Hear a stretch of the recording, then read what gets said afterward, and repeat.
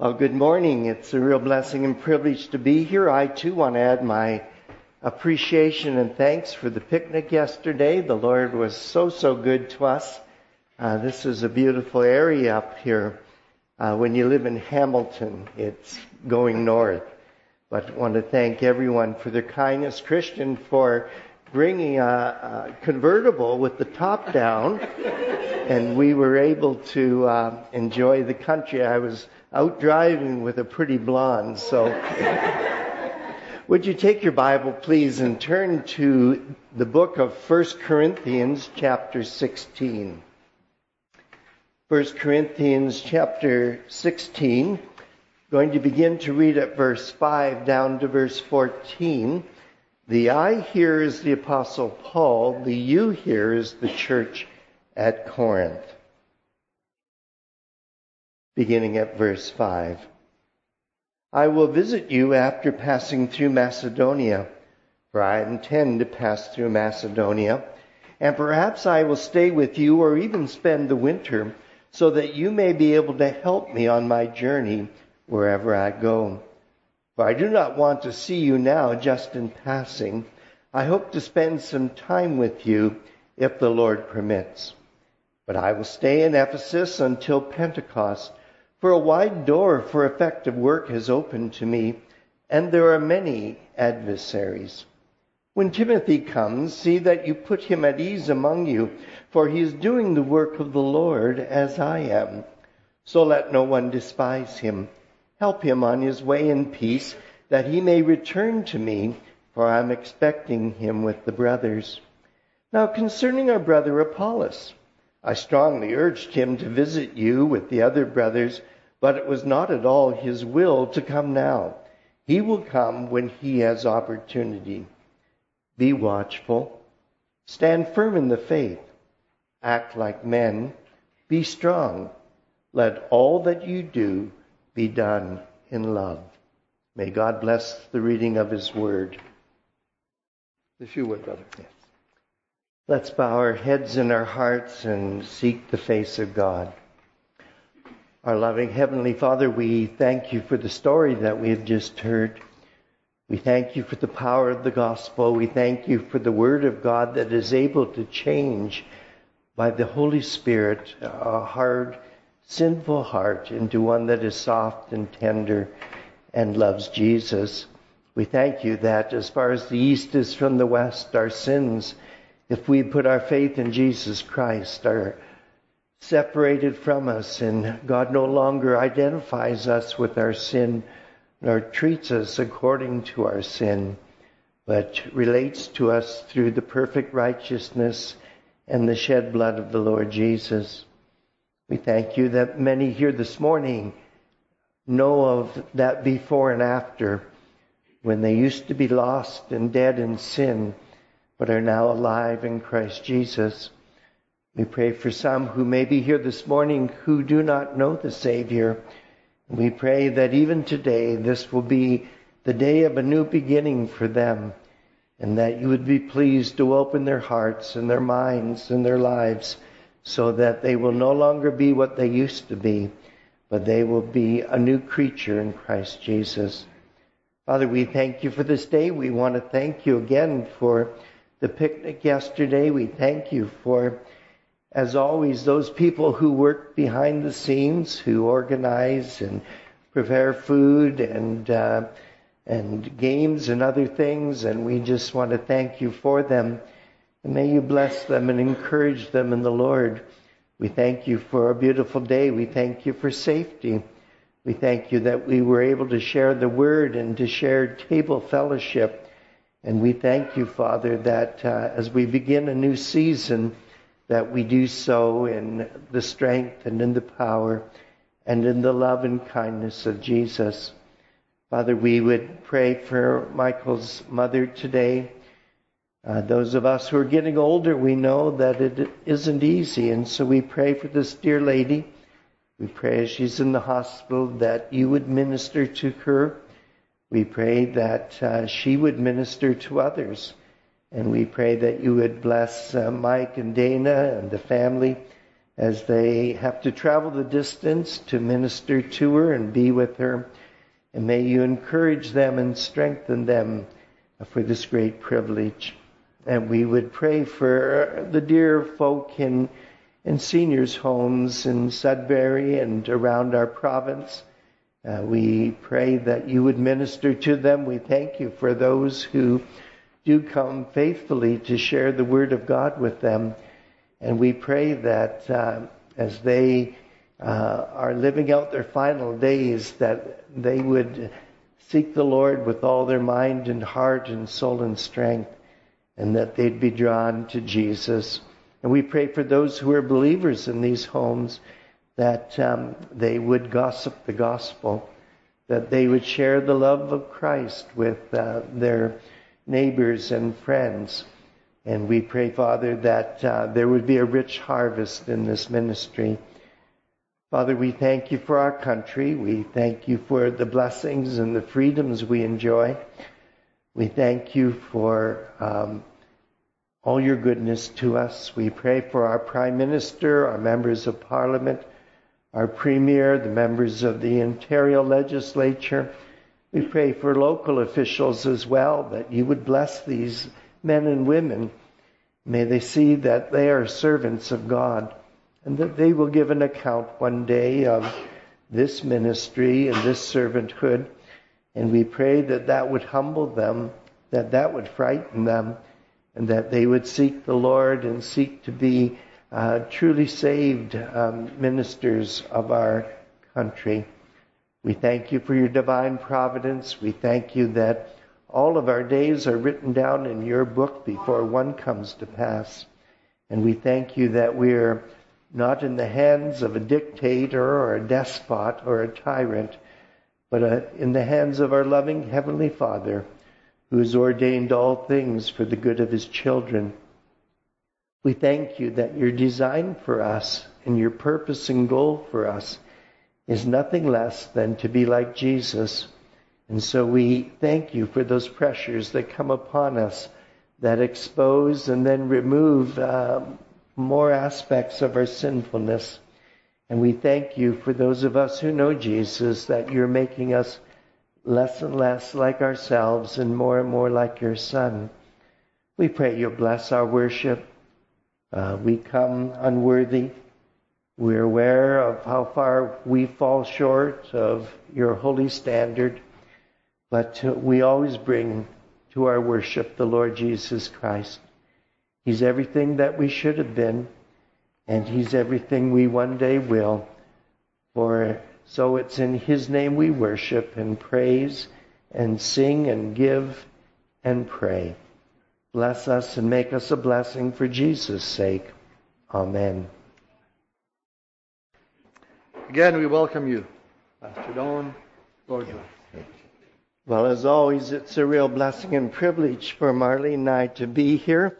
I was looking in the bulletin, and I wish I was coming next week, because Brad's going to be here and Josh, but you're stuck with me this week. But please take your Bible and turn again to the book of 1 Corinthians and the very last chapter. If you're not quite sure where that is, it's just before 2 Corinthians. And chapter 16 is just after chapter 15. I'm sure you're very aware that there's a number of markers that kind of space out the year for us and kind of orientate us. One of the most obvious ones is, of course, New Year's Day, the beginning of a new year, and we kind of have some regrets, but hopefully we also have some resolutions that this next year will be a better year for us in our health, maybe in our finances, but hopefully especially in our walk with the Lord Jesus Christ. And then there's other markers, some that you may not want to remember too well, like birthdays. It's funny, when you're young, you can hardly wait till the next one comes. And I'm not sure what that age is, but you get a certain age and you wish the next one would never come. But they do come, don't they? And if you're married, there's a wedding anniversary. And there's the Labor Day weekend. It's that time of year when I was a kid that it was kind of a love-hate relationship. A big marker for me was like June 28th or 29th when school was out. And imagine 2 months of no school, no teachers, no homework. You could just have fun. But near the end of August, I was kind of hoping school would start again because I missed my friends, and I hated to admit it, but I actually missed learning things. Even having fun all the time can be kind of boring. And I was always glad when Labor Day was over and then we could be back in school. Now, not only does Labor Day kind of mark things for the end of vacations, the starting of school, but I've been a pastor for over 40 years, and I know that the Labor Day, once that is over, things start to ramp up in terms of church again. Maybe Sunday school will start again. If you have children or youth ministries, they'll start again. For many years, we had a ladies' Bible study coffee hour, and that would start up again in September, and other various ministries. And so what I'd like to do this morning is look at this thing called, it's found in chapter 16, verse 10, and it is the work of the Lord. When I read through the passage, you're probably wondering, what is this guy going to talk about? Somebody's going here and there, and they might come here, and they don't know if they're going there, and there's somebody else who says they're not going. There's somebody else who's coming, and you better go easy on the poor guy, and all this kind of stuff.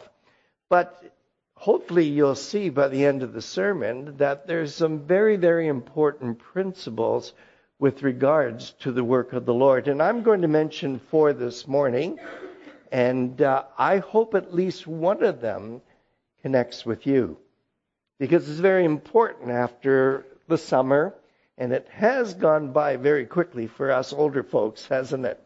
I remember how slow summer seemed to be when I was a kid. But from the time I was married to today, I've never been bored in the summer. Summer just seems like a blur, and before you know it, it's the fall again, and back to the routine. And there's something nice about the routine. But we want to, as we look at this passage, derive some very key principles with regards to the work of the Lord. Now, the first thing we want to know is that as we begin back in the fall, it is very important that we imitate the Apostle Paul, who what he did was plan for the future. It's easy for us, and especially as we get older, to kind of get into a rut, isn't it? It's kind of easy to just do the same things over and over again. I like slipping into an old pair of shoes. I like putting on a jacket that I've worn for years. And there's good things about routine and structure, of course, but we should always, as the people of God, be planning for the future. We should be anticipating that God is going to use us, and we should be seeking, because it's the work of the Lord. It's therefore not a work that's in vain. It's a work that is going to accomplish eternal things. No other work will be like that. Only the work of the Lord will last when this world is no more.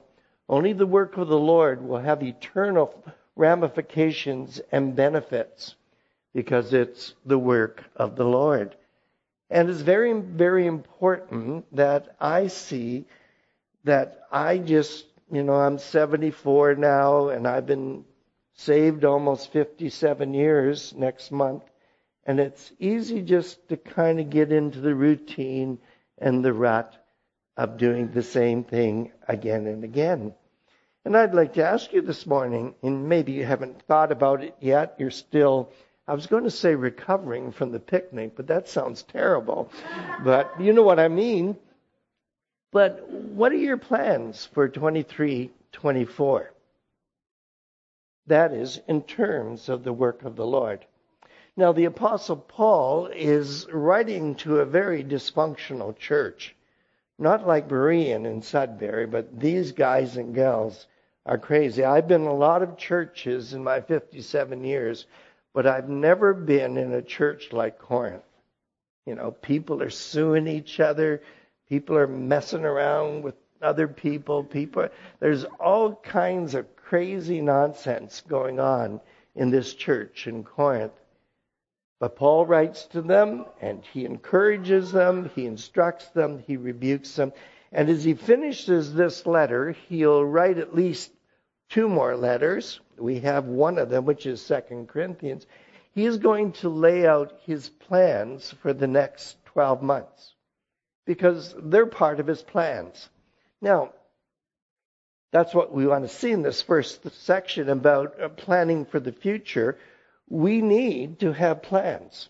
And I'll just kind of summarize what his plans are. Right now, not September the 10th, 2023, but in about 60 AD, and it's probably in the winter, the Apostle Paul is in a place called Ephesus. And it's in modern Western Turkey.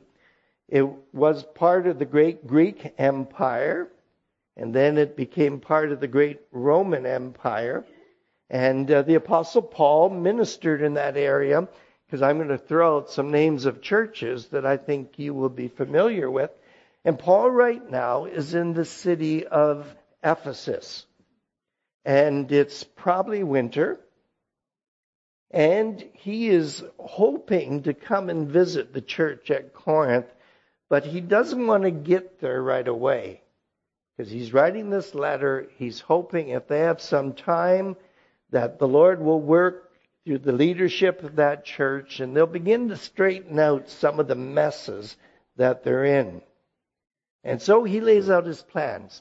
What he hopes to do, he's in Ephesus.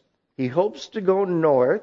And he's going to stay, it's winter now, he's going to stay in Ephesus till Pentecost. And Pentecost is 50 days after Passover, which in our time is Easter. And Easter, Passover is usually early April. And so he's going to stay in Ephesus till around the end of May. And then he's going to start going north. And he's going to visit churches like the Berean church, and the church at Philippi, and the church at Thessalonica. And then he's going to go into that area and minister. And then he's going to start coming south down to the Syncrian Peninsula to the great city of Corinth. And when he gets there, it will be almost a year from now, in the writing of this passage, and he hopes to stay with them, hopefully, through the next winter. So those are his plans. Now, what are your plans for 23, 24? When I was a kid, I loved hockey, and it was always interesting because the season started in October, but it went into the next year, and the season was always like this year it'll be 23, 24. Baseball was always in 1 year, but hockey went over 2 seasons, or over 2 years, I should say, and I could hardly wait to get the schedule. And I hardly wait to see especially who the Leafs were playing on Saturday night, because Saturday night was bath night. And the sooner you got your bath, got your pajamas on, you could watch the hockey game until the deadline determined by your age. And because the next day was Sunday school, so when you're younger, you got to watch the first period. But that was tricky because they didn't show the first period at first. So you got to watch part of the second period. And then as you got older, you could stay up for the third period, and so on. You have long-term goals for this coming year? What do you plan to do different? Maybe it's just connecting with some neighbors that you really don't know that well. Maybe it's just have like a coffee and Bible study thing in your home. Maybe it's saying, there's some needs here in this church, and I don't know what they are. I haven't talked to Rial or any of the elders or anything. Maybe there's needs for Sunday school teachers, working with the young people, whatever it might be. And you might say, "Boy, I don't know, that's just not me." But maybe you just need to be stretched. And maybe you can't teach the Bible publicly, but, wherever Baptists gather, there's need for food. And, some cookies and drink for the kids or whatever it might be. Do we have long-term goals and expecting God to stretch us this year and use us? A preacher came to Charles Spurgeon once and he says, "Boy, not too many people seem to get saved every time I preach." And Spurgeon said, "Would you expect people to get saved every time you preach?" And he says, "Well, no." And Spurgeon said, "There's your problem." Are we expecting God to use us? Are we anticipating, because this is the gospel, because it's the work of the Lord, because it's the work of the Spirit, are we expecting God to use us in connecting with people and seeking to share the gospel and just giving a cup of cold water in the name of the Lord? So we are to have plans. And it might be wise, if not this afternoon, but sometime in the next week or two. What do you plan for the next year in terms of the work of the Lord? But notice, not only do we have our plans, but at the end of verse 7, Paul says, this is what I'd like to do. I'd like to go north, visit these churches, then start swinging south and come to Corinth, if the Lord permits. We have our plans, but they're all sent to head office, aren't they? I can't remember a year since I've been saved that worked out like I planned. And often it's been changed pretty radically. And I am not the boss. In a sense, I send all of my ideas to head office. And it has to be received and approved, of course, by the Lord of the church, Jesus Christ. And sometimes we don't plan because we're kind of discouraged. Things don't work out like we plan. I'm a planner. I think I said it yesterday. I got a list of my list. And I'm planning out the next month and then, that kind of thing. I'm already planning for preaching next year. But not everything works out like we would like. And if we're not careful, we can get frustrated with the Lord. We can get a little ticked off with the Lord. I won't ask you to raise your hand, but have you ever been ticked off with the Lord? Because He doesn't see things the way you see them and doesn't do things not only the way you want them done, but when you want them? Boy, it's frustrating being a Christian, isn't it? I would say the most frustrating thing about being a Christian is that God is sovereign and He actually does what He wants. And part of our growth as believers is to be thinking and planning and working, but always remembering that we have a God who works in mysterious ways His wonders to perform. I knew this couple 50 years ago. They were on their honeymoon. They were going to go to Massachusetts to seminary, and they had a freak car accident on their honeymoon. And that couple was Marlene and I. Instead of going to seminary, we went to a place called Woodbridge, and I worked in an IGA grocery store for 7 years. I have arthritis as well as my other problems, and I was the dairy and frozen food manager. And we're the friendly IGA, so we carried people's groceries out to the car for them. And not only in the nice days, but the wind and the sleet and the snow and the hail. And that's especially when they wanted you to carry out their groceries. Now, I've been to school a lot, but you know the best 7 years of schooling I ever had was at the IGA grocery store. And so we have our plans, but we're always submissive to what the Lord permits. So, first of all, we're to plan for the future. But notice the second thing about Paul, with regards to the work of the Lord, he's going to persevere in the present. Look what he says. In verse 8, after saying, I'll read verse 7, I don't want to see you now, just in passing. If he came to Corinth now, he'd have to just drive through, cup of coffee and a donut kind of thing, but there's too many problems in this church for a little drive-through visit. So he says, I hope to spend some time with you in verse 7, if the Lord permits. But, in verse 8, and buts are always important in the Bible because they're contrasts.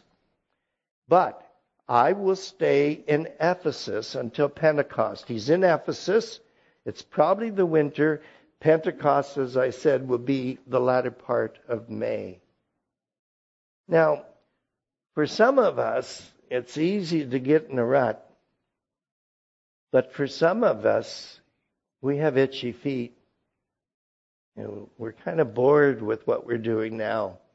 We always want something new or exciting or different. And different personalities, different temperaments, all kinds of things go into making me, me, and you. And Paul says, if I'm going to do the work of the Lord effectively, I must persevere in the present. That is, I need to stay where God has put me right now. Grow where you're planted. And he says two things about where he is right now in verse 8. He says, first of all, there's a wide door in verse 9. A wide door for effective work has opened up to me. Where you are right now is a place of opportunity.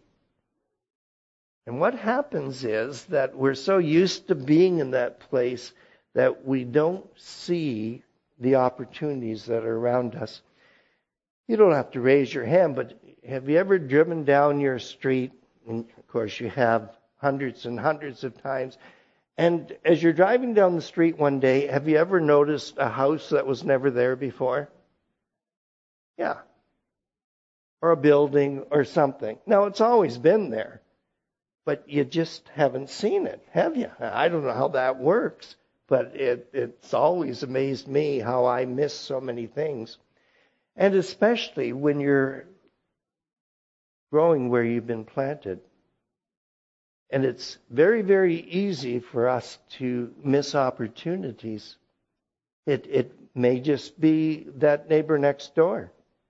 It may be a family member. And Paul says, I'm in Ephesus, and there's a wide door of great opportunity for me. Because you need to remember that God is omnipresent. What does that mean? He's everywhere. Most of God isn't over in Korea or something. All of God is everywhere. And God is at work everywhere. And it's easy in our culture to think this thing's going to hell in a handbasket. Rather than saying, as bad as the days are, there are great opportunities out there. I went to school, public school, with 1,000 kids. I don't remember one kid committing suicide. That ain't true today, is it? For 18 years, we lived in a little place called Binbrook, and our kids went to a little public school. There were about 240 kids. Sometimes we had Christian principals, sometimes we had Christian teachers. It was a great place to grow up.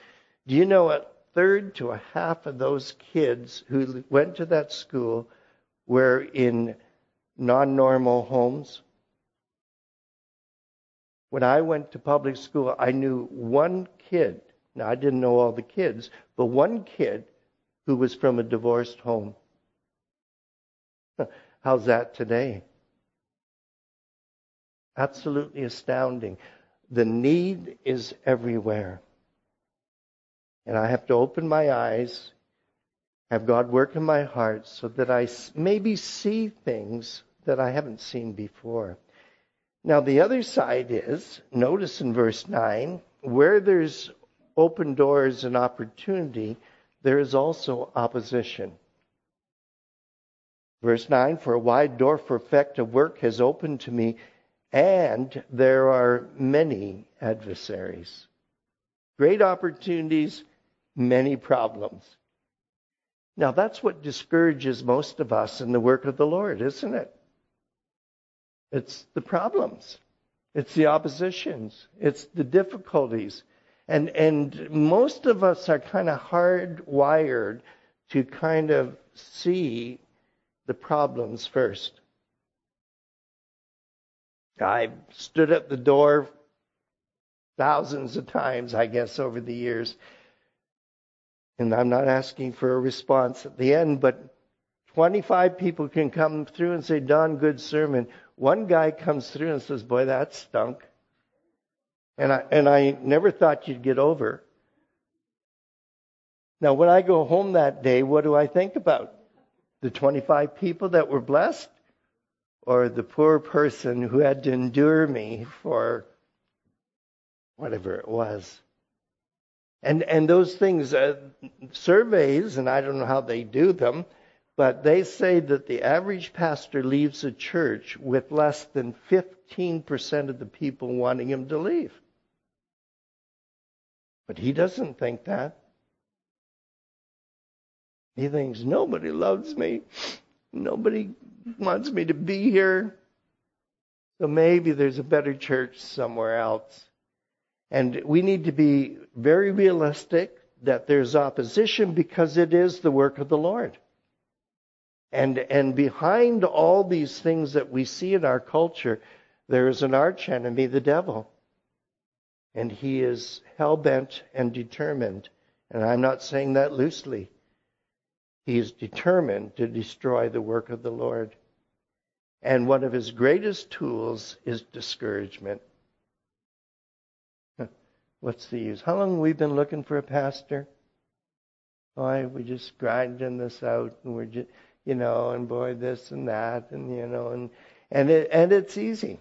It's easy to be discouraged by the problems and not see the great door of opportunity. So very quickly, because I don't want you to go by and say, boy, that stunk, and it took forever to say it. Thirdly, the third principle about the work of the Lord is I have to play on the team. I have to be a team player. Look what it says in verse 10. When Timothy comes, see that you put him at ease among you, for he is doing the work of the Lord as I am. Let no one despise him. Help him on his way in peace. Now, can you imagine our brother Rial getting up before I preach this morning and say, next week we're having Pastor Brad. Go easy on the guy. I don't want him to be discouraged. But Paul says, Timothy's coming, and you guys, you better back off a little bit.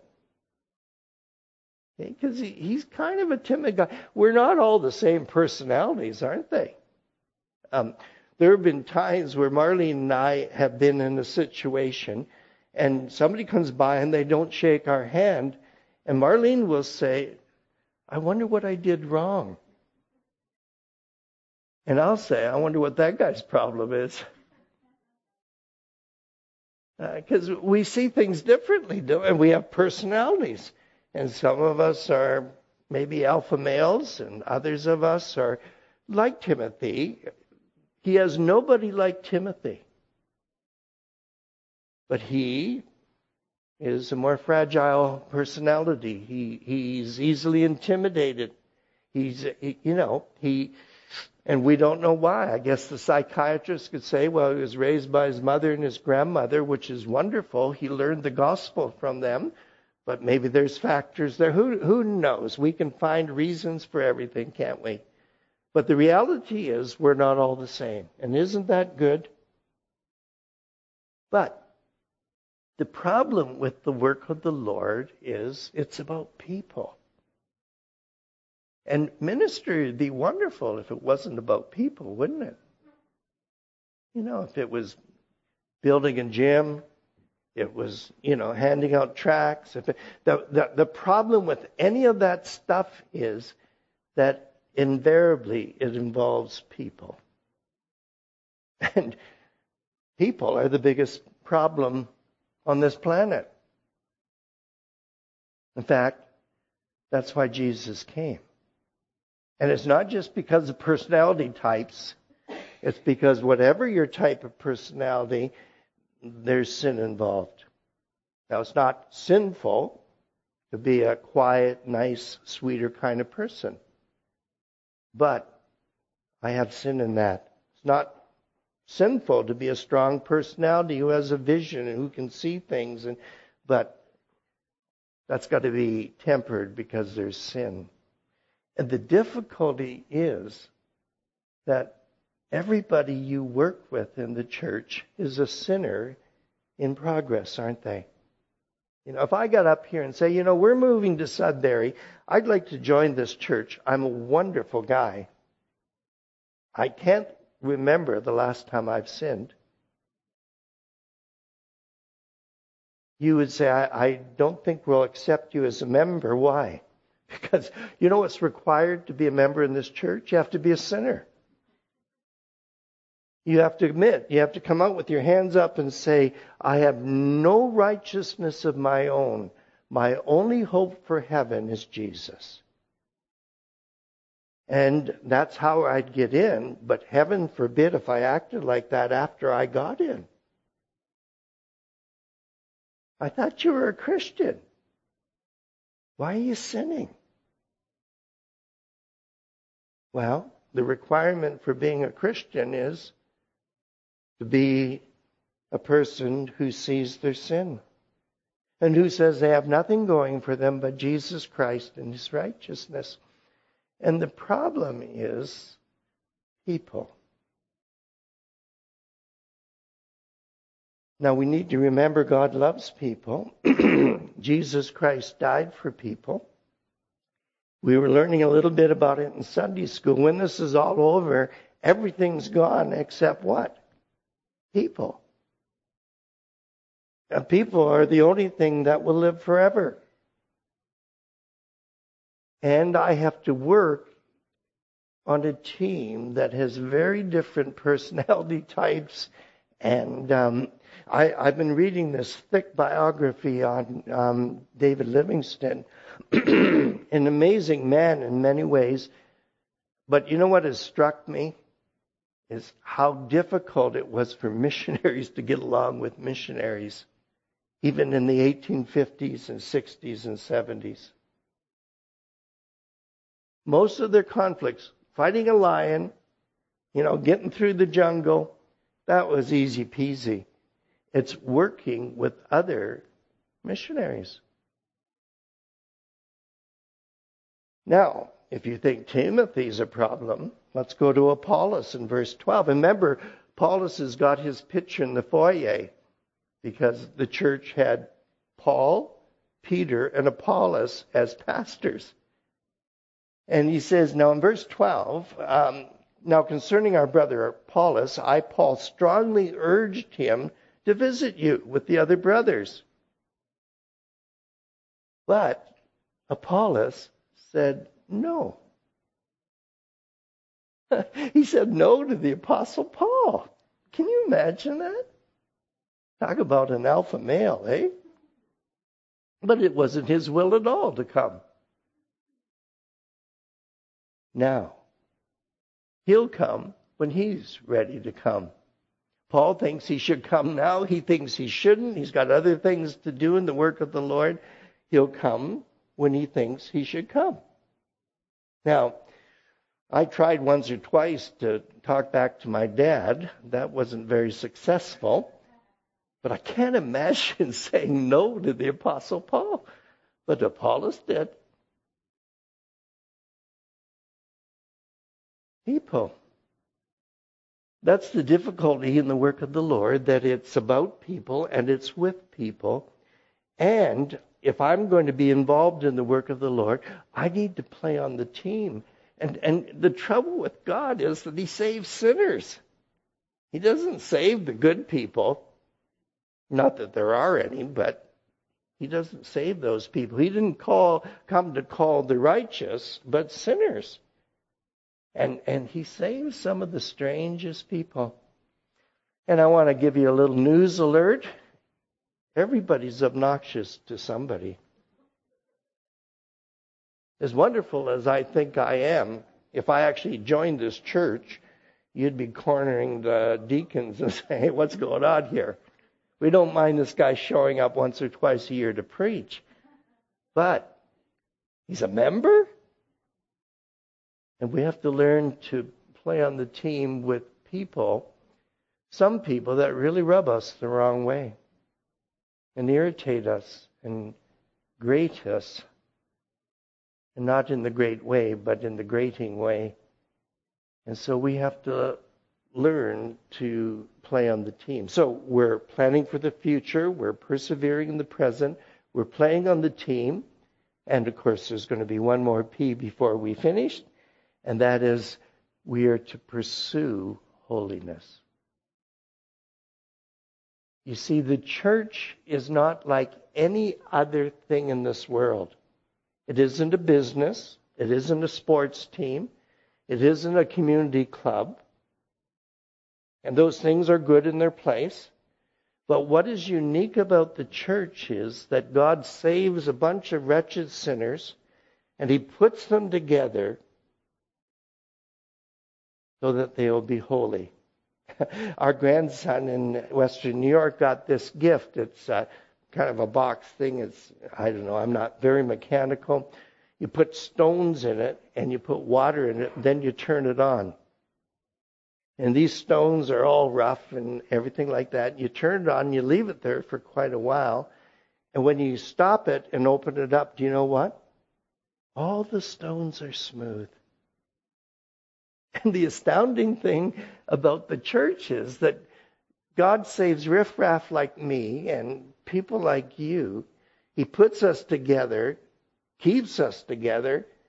We're bumping into each other and everything else. And when he's through with us, we're going to be like Jesus. Isn't that amazing? There's no other work like that in the world. Oh, I hear constantly, we just can't get people to stay and work. They don't like this, they don't like that, they don't.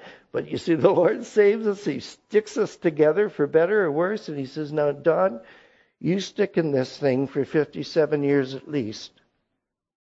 And when I'm through with you, I will present you holy before God. Isn't that amazing? Look what he says here in verse 13 and 14. Just take a couple more minutes. Like we learned yesterday, Paul often ends with just some of these short instructions before he closes. Be alert. Be watchful. Be on guard. Stand firm in the faith. I was sitting in Sunday school today thinking, that guy could be teaching in a seminary. You're incredibly blessed to have people who know the Bible and who teach it and who are faithful. And your founding pastor was a wonderful, faithful, godly man. He taught the Word of God. And here we are almost 100 years later. And that's still true. And there probably could have been 10 people you could have called as pastor. But what do you want especially? Someone who stands firm in the truth of the faith, don't you? We live in a culture that the church is continually compromising so that they can appeal to the unsaved. And we're to be very careful. We're to be alert. The problem isn't us as a church. We're to work together. We're to love together. We're to live together. We're to labor together, because there's the problem out there. We have to reach people for Jesus Christ. Judgment is coming, and it's horrific judgment. And we need to be alert, and we need to watch, and we need to stand firm, and we need to be strong. We aren't to grow weary in well-doing. We're not to grow weak and say, what's the use? Hebrews, it says, watch your knees. I have leg problems. I have to watch my knees. We don't want to be taken out at the knees, do we? We want to be people who are firm in the truth in our generation. Do you know what Sudbury desperately needs? Is the truth of the gospel. Loved, lived, believed, and shared by people who have been transformed by the truth. And notice what it says in verse 14. We're to let all that you do be done in love. Again, it was mentioned in our class this morning. What should be unique about us? People should look at us and say, my, how they love one another. Look at these people. They have almost nothing in common except Jesus, except the gospel, except the Word of God, except the Heavenly Father, except the power of the Spirit. And my, how these people love each other. Isn't the work of the Lord wonderful? He isn't asking us to save people because we can't. That's His work. He isn't asking us to keep the church. That's His work. He's just saying, plan for the future, persevere in the present, play on the team, and pursue godliness. The church lives and exists so that it might glorify the Father, might imitate the Son, and might supernaturally exhibit the power of the Spirit. And all of this for the glory of the triune God. Well, let us respond to the Word of God, and we will now sing and close with a benediction that should encourage us and strengthen us.